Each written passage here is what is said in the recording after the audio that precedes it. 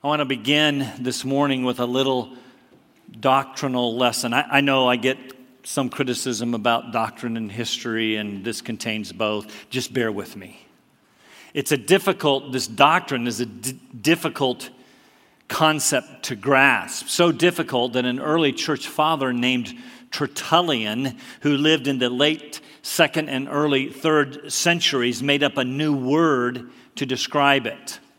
The concept is the truth that Christianity has only one true and living God who has eternally existed in three persons, Father, Son, and Holy Spirit. So which one is God?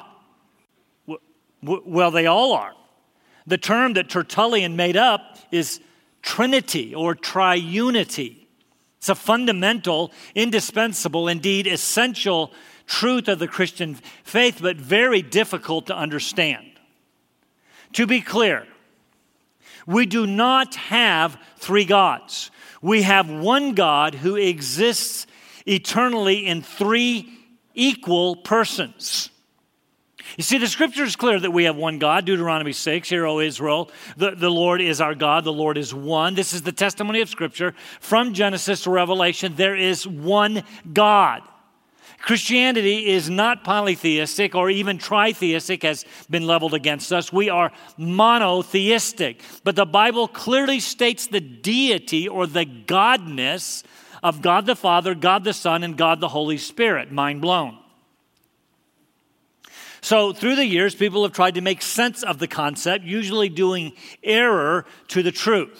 For example, an early guy named Sabellius came up with this idea that God existed not in three persons, but in three modes. Largely, the Father in the Old Testament, the Son in the New Testament, and the Holy Spirit today. The Father in creation, the Son in redemption, and the Holy Spirit in regeneration.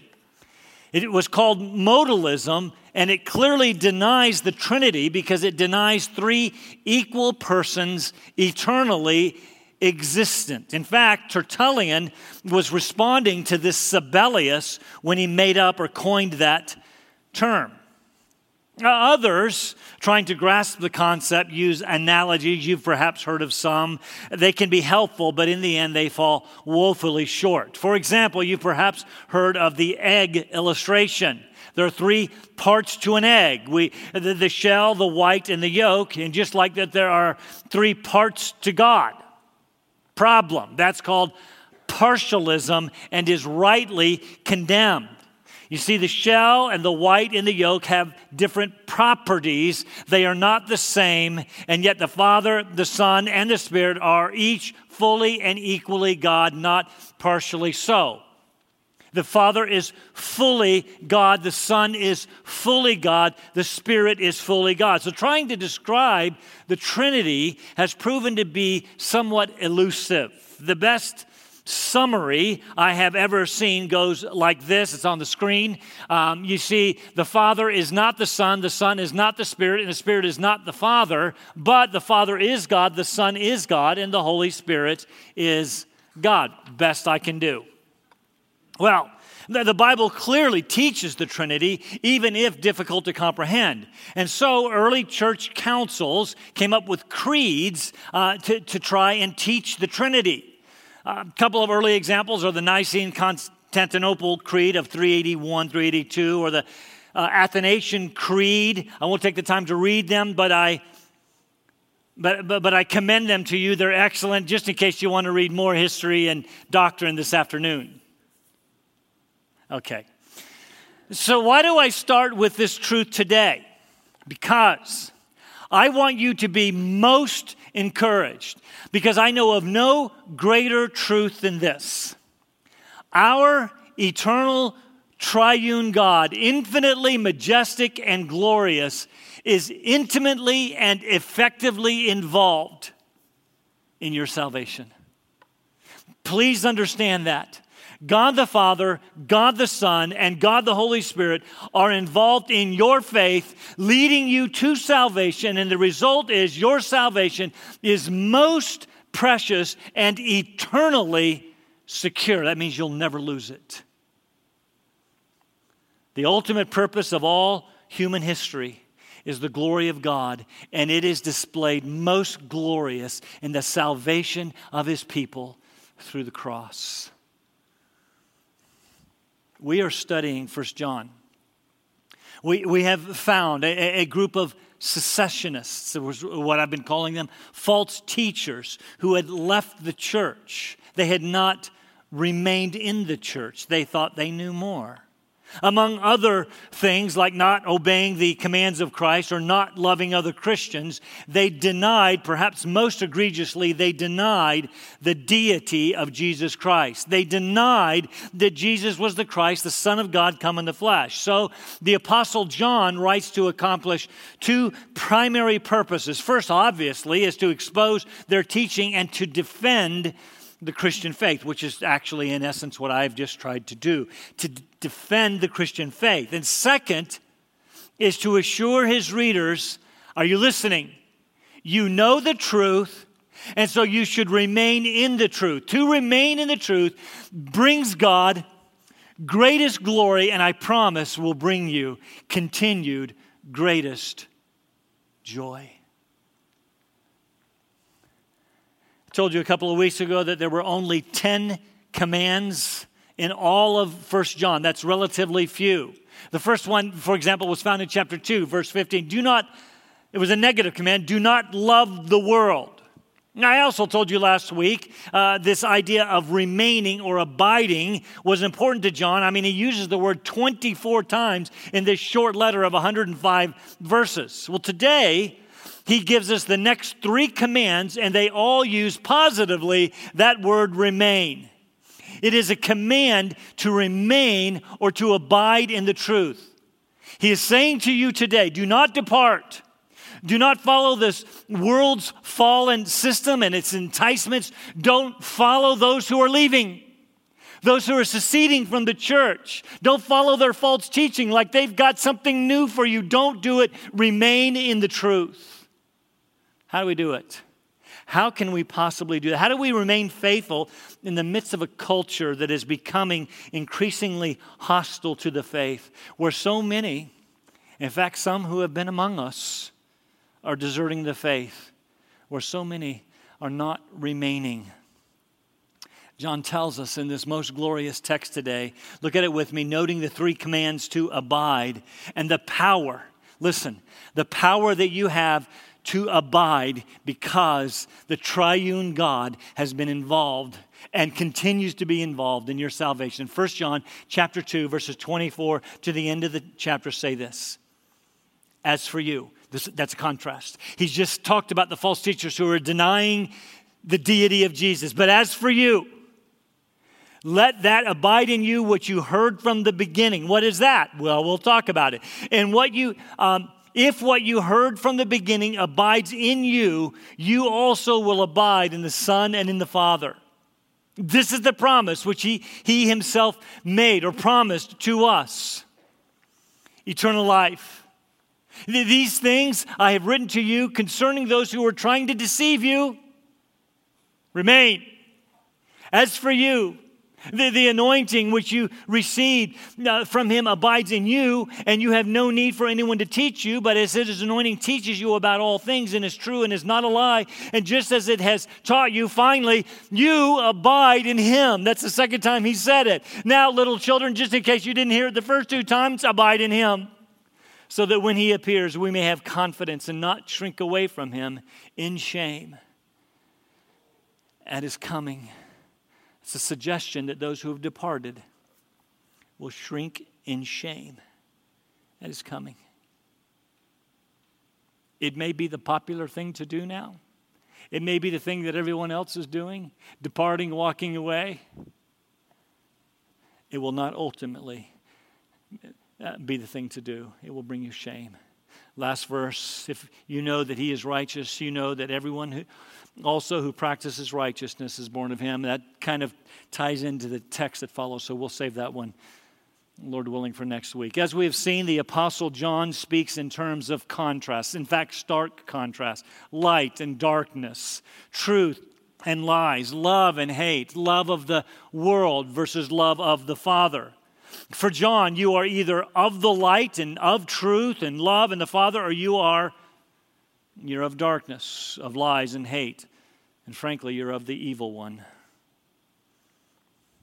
Last week we saw John make then a stunning declaration regarding these false teachers who at one point who had been part of the church who had walked away. He makes a stunning declaration that they are Antichrist. They stood opposed to the person and the work of Jesus Christ. Stark contrast. Don't do it. He draws the next contrast. As for you, remain. You see, they left the faith. They denied the Christ. As for you, remain. I know it's tempting to quit. I know the Christian life, whoever promised you it's easy was lying. It's not easy. I know, I get it. It's tempting to quit, to walk away as some have done. But he tells us 3 times in this passage, remain. And then he gives us the incredible truth that we have the power. You have the power right now, as difficult as it may seem to you, you have the power within you to remain by the indwelling presence of the Spirit, to remain in the truth of the gospel of Jesus Christ. Because the entire Trinity has been involved in your salvation. I'll give you the outline that we're going to look at today. He's going to tell us, abide in the truth that you know. You know the truth. Don't listen to those who would lie to you. You know the truth. Don't be deceived by the secessionists. And then he says, secondly, abide in him through the anointing. We will find that is the Holy Spirit. And abide in him because, are you ready? Jesus is coming. Jesus is coming back. You want to be found faithful. First, abide in the truth you know. Or better, let the truth you know abide or remain in you. That's what John said. As for you, unlike those who have left, as for you, let that abide in you which you heard from the beginning. Now what is that? You see, John uses the word beginning in a number of different ways in his gospel and in his letters. He speaks of the beginning of creation, for example. He even talks about the beginning is before creation. The beginning was the Word was with God, the Word was God. That was even before creation. He also talks about the beginning of salvation. Context has to dictate the way that he uses the word. And here clearly he means, let that abide in you which you heard from the beginning, speaks of the beginning of your salvation when you place your faith in the gospel of Jesus Christ. Because the gospel begins the Christian life. Now, I'll take a little aside here. Because perhaps you are new to this church, just kind of checking us out, maybe either here in person or online, or maybe you're simply considering the claims of the Christian faith. You don't yet call yourself a Christian. I want to make sure that you understand what John means when he speaks of that which they heard and implicitly believed at the beginning of their Christian lives. I want you to understand what we're talking about. Again, everyone agrees he's referring to the Christian faith found in the gospel of Jesus, the second person of the Trinity, involved in salvation, the Son of God. Specifically, what Jesus did for us that makes it the gospel, because the word gospel means good news. What makes it good news? Well, the reason it's called good news is because it starts with bad news. The truth is, we needed the good news. It starts with the bad news that we are all sinners, living in rebellion against God. It actually started way back at the beginning, the beginning of creation, when our forebears, everyone's ultimate ancestors, this is not a myth, not a legend, right in the Bible, we all share the same parents. Their names were Adam and Eve. And it starts with their sin. See, God created them perfect, put them in a perfect environment, gave them the task of taking care of the garden. We call the garden Eden. He said, it's all for you. You can do whatever you want except one thing. He gave them one prohibition: do not eat of the tree of the knowledge of good and evil. They had total freedom. Everything was good. More than that, God called it very good. But apparently it wasn't good enough. which I would suggest to you is frankly the reason that you sin, because what you have or what you is not good enough and you always want more. So they ate of the forbidden tree, plunging themselves and all of their descendants, all of humanity, into sin. That includes us. We are all born sinners. I do not have to convince you of that truth. If you've ever had any children, you know that it's true. You know in your heart of hearts, you're a sinner. Oh, you may have done some good things. I'm not suggesting that you are utterly evil, but sinner you are, disobeying God and His good and perfect laws. And the further bad news is this. There is absolutely nothing that you can do about your miserable, sinful condition. No amount of good things will suffice. No amount of good that you can do will ever make up for your sin. Your sin, you see, is defined ultimately as rebellion against a good and holy God who happens to be your creator, to whom one day you will give an account. And since He is perfect and just, a just punishment is required for our sin, namely death and eternal separation from God. Frankly, that is all that we deserved. But finally, here comes the good news. In spite of our rebellion, while we were still sinners, Paul writes, God loved us. We talked about this a couple of weeks ago, the most famous verse in the Bible. God so loved the world. In the midst of our rebellion, God so loved the world that He gave His only begotten Son. There are lots of verses that tell us who that Son is. Make a clear declaration that He is the Son of God and that He is God the Son. You understand that Jesus did not come into existence when He was born of Mary. He has eternally existed with God as God for all of eternity. But God sent Him. God sent Him to do something about our sin, the very thing that we could not do. Namely, first, Jesus lived a perfect life. He lived a perfect life.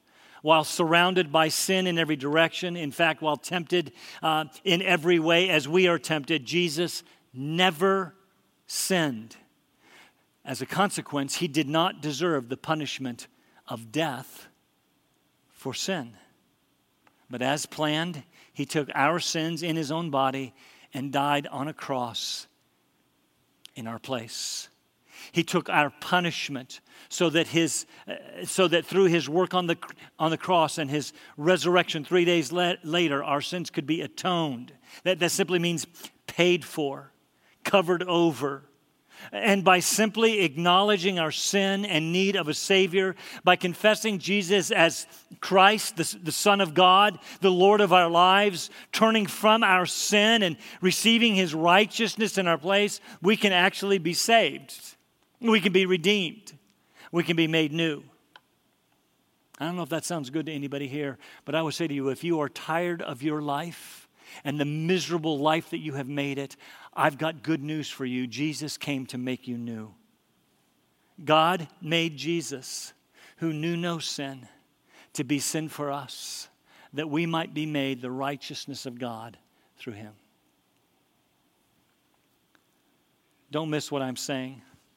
The reason that I began my sermon with this explanation of the Trinity is to show you that the entire Trinity was involved in your creation, in your salvation. God loved this world of people that He created in His image that subsequently rebelled against Him. He sent His only Son, the second person of the Trinity, to die for us so that we could be reconciled to the Father. Further, when you are saved, you get something else, the third person of the Trinity we'll talk about in a moment. I want you to understand God loves you. He wants to forgive you through the work of His Son. And I am going to invite you today to ask God to forgive you of your sin and to be your God. And I promise you that He will do that. And there will be joy in the presence of the angels in heaven. I realize that for most of you, your salvation happened in the past. There was a time that you confessed Jesus as Lord and believed in your heart that God raised Him from the dead and raised that second person from the dead. That marked the beginning of your Christian life because it begins with the gospel. And so John says to you, are you listening? That which you heard and believed from the beginning, let it remain, let it abide in you. You see, if that which you heard from the beginning abides in you, here's what you get. You get the Father and you get the Son.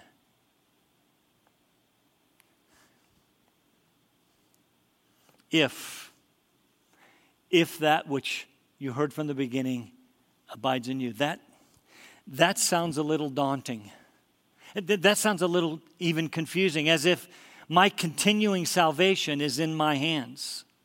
Well, yes and no. Yes, you must continue to believe the gospel.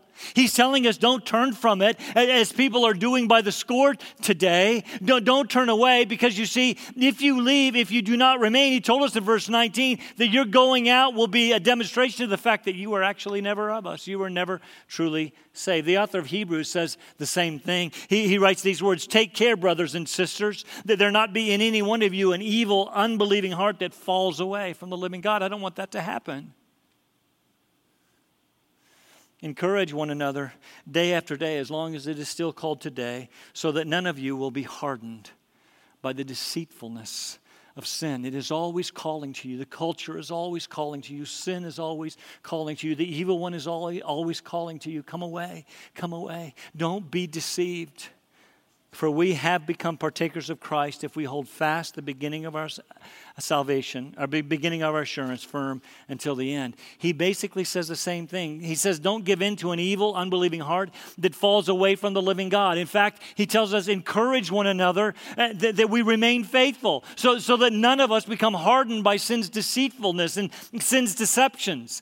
Now don't miss this this is so important, that last verse. We have become partakers of Christ if we hold fast the beginning of our assurance firm to the end. Wow, that puts a lot of pressure on me. Hold on to it. Don't fall away. For if we have become partakers, if we hold fast, and if we don't hold fast, turn it around. What does it say? Then we have not become partakers.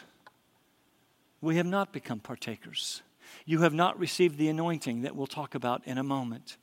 Endurance to the end, some call it perseverance, is proof that you have been genuinely saved. And so he tells us, as brothers and sisters in Christ, let's encourage one another along the way. Which, by the way, is why we need one another. Why we need this gathered assembly that we call church. The gatherings in smaller groups, like life groups or connection groups or core classes that you heard about, or children's or youth ministries or college ministries or men's and women's ministry. Why do we have so many things going on around here? Because we want you to gather. Because we recognize that we need each other. I've been saying this all along. I'm going to say it again this morning. Do not get used to this live stream. I want to say this very gently. Live stream is not the church. It is simply a stopgap. We need to be in each other's lives. I need you to encourage me, and I need to encourage you so that you don't fall away. If the truth of the gospel remains in you, then further, this is the promise which he himself made. I'm not sure why the NAS has it translated that way. It's actually the word promise. John only uses the word twice in all of his writings. This is the promise which he has promised. Here it is. You ready? Eternal life. I'm saying to you, you can have right now eternal life. This is the promise made from a God who cannot lie. If we believe, we have eternal life. Of course, here's the truth. Everyone has eternal life. It was Lord Byron who said, everyone who is born into an awful, and by awful he meant awesome, an awesome existence, because you are born into an eternity and there is absolutely nothing you can do about it. You're going to live forever. The question is not quantity, the question is quality. The question is, where will you spend it? When God promises eternal life in the Scripture, it is a promise of life and the glories of his presence for all eternity. Again, I'm going to ask you to believe on the Lord Jesus Christ. See, you have a decision to make.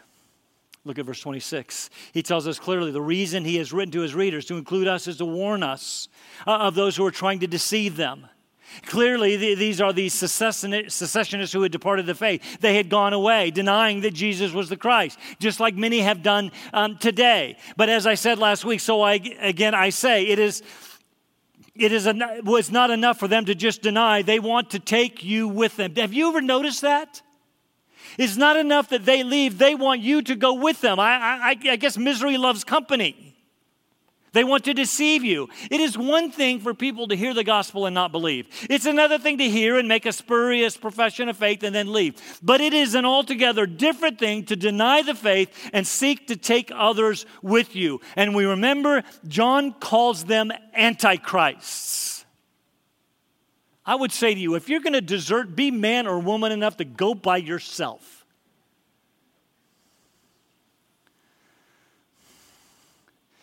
Again, he draws a contrast, verse 27. As for you, the ones not deceived, the ones who had remained in the church, as for you, and then the command, it doesn't actually come until the last couple of words in the verse, abide in him. I'm saying to you, don't walk away, remain. What you know and what you've known from the beginning of your salvation is true. Between as for you and the abide in him, John reminds them of the third person of the Trinity who abides in them, giving them the ability, giving you the ability to remain faithful. Thank God that it is not dependent on your power or your ability to muster up the faith to remain in an ever-increasing faithless world. He's given you his Spirit. Look at it. As for you, the anointing which you have received from him, we saw that back in verse 20. The secessionists walked away, proving themselves not to be of the church, not to be true believers. But as for you, the ones remaining, you have an anointing from the Holy One. That's either the Son or the Father, so that you know what you know is true. You know in your heart of hearts that is true. Lots of discussion about this anointing. Is it the truth that they'd received? Perhaps, but that's not usually, the word anointing doesn't usually refer to truth. It usually refers to the Spirit himself who comes to live in the life of the believer. The Holy Spirit, at the moment you were saved, came to take residence in your heart and in your life. He literally, I don't get it any more than I get the Trinity, but the Holy Spirit literally lives inside of you. I want to remind you of that. John references this anointing by the Spirit in verse 27. This anointing abides in you, the Holy Spirit. I'm going to take a few moments to talk about the Holy Spirit, and often most overlooked person of the Trinity, the third person of the Trinity. We talked about the Father's love. We talked about the Son's sacrifice, and now I want to talk about the Spirit's work. In his systematic theology, Wayne Grudem says of the Holy Spirit, the work of the Holy Spirit is to manifest the active presence of God in the world, and especially in the church. I agree. Great statement. As for manifesting the presence of God in the world, or his ministry to unbelievers, if you will, we read about it in John 16, but I tell you the truth. It is to your advantage that I go away. If I do not go away, this is Jesus speaking in the farewell discourse, the helper, the paraclete, the Holy Spirit will not come to you, but if I go, I will send him to you. And he, when he comes, he's going to do this. He will convict the world. That's unbelievers. That's you if you're not yet a Christian. He's convicting you. He's convincing the world, convicting the world concerning sin, your sin, and righteousness, the righteousness of Christ, and the judgment to come. He's convicting you. I want you to listen. Basically, as it relates to the unbelieving world, the Holy Spirit convicts the world of their own sin, of Christ's righteousness, and the judgment to come. But I want to focus for a moment on the work of the Holy Spirit through his anointing you. If you receive Christ today, you will receive the Holy Spirit. You will receive his anointing to give you some newfound abilities. Consider the following verses. Again, back in the farewell discourse, John 14-16, Jesus promised to send the Spirit to them with these words. Look at John 14. I will ask the Father, and he will give you another helper, elsewhere he calls that the Spirit, that he may be with you forever. That is the Spirit of truth, whom the world cannot receive, because it does not see him or know him. But you, brothers and sisters in Christ, you know him because he abides with you, and incredibly, he will be in you. So Jesus promised the Holy Spirit to come, and per the fulfillment of the promise of the new covenant, he would be in us, and that was fulfilled in Acts chapter 2 on the day of Pentecost, and they were all filled with, such that the Holy Spirit was in them, filled with the Holy Spirit. What does the Holy Spirit do when he fills us?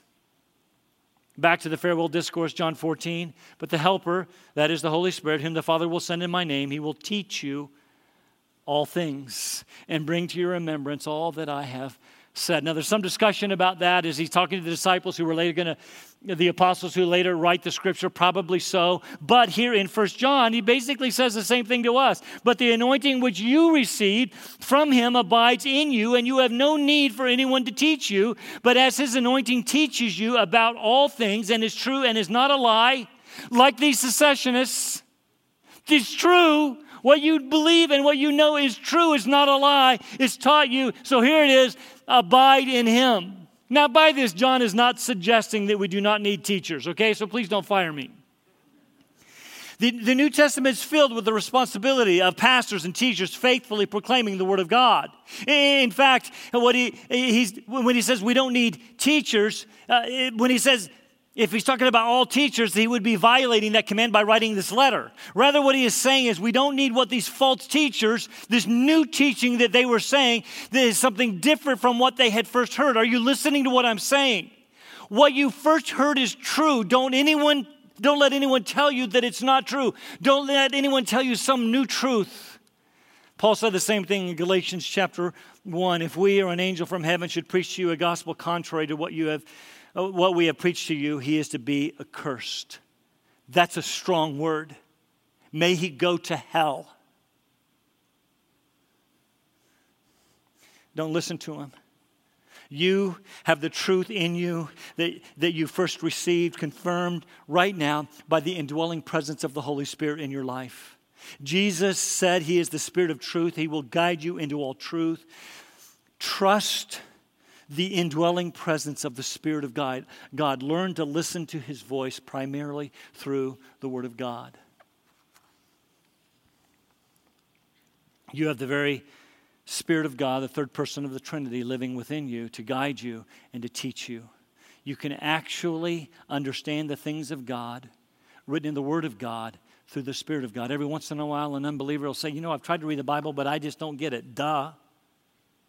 Because it takes the Holy Spirit for you to be able to understand the Word of God. Certainly there are other things the Spirit does. He is the guarantee of our inheritance, ensuring our faith firm to the end. He distributes spiritual gifts to us by which we serve one another. The point for today is this: the entire Trinity is involved in your salvation, to include your sanctification until Jesus comes back, which brings us to our last point in our conclusion. A few more comments. We allow the truth we heard from the beginning, the gospel of Jesus, to abide in us. We have the anointing, that is the Holy Spirit, to guide us into all truth so that we can abide in him. And finally, verse 28, now little children. Hear John saying this to you. Little children, abide in him so that when he appears, because he's coming back, we may have confidence. That word speaks of joyful confidence and not shrink away from him in shame at his coming. Jesus is coming back, and we want to be found joyfully faithful. We want him to find us remaining in the truth, pursuing him through the Holy Spirit. We want to be found abiding in him so that we can have confidence in him. Who's going to be the ones that are going to be ashamed at his coming, hiding in fear? It's going to be these secessionists. It's going to be the people who were among us who walked away and said, it's not true, I'm going to go live my own life. They will be ashamed at his coming. We must be ready. I want to say to you, rely on the anointing that you have, brothers and sisters. And as for those of you who are not yet brothers and sisters, who have not yet believed, one final passage I want to read to you from Titus chapter 3 about the Holy Spirit. He saved us, that is God the Father. He saved us not on the basis of deeds which we have done, because no amount of good will do it.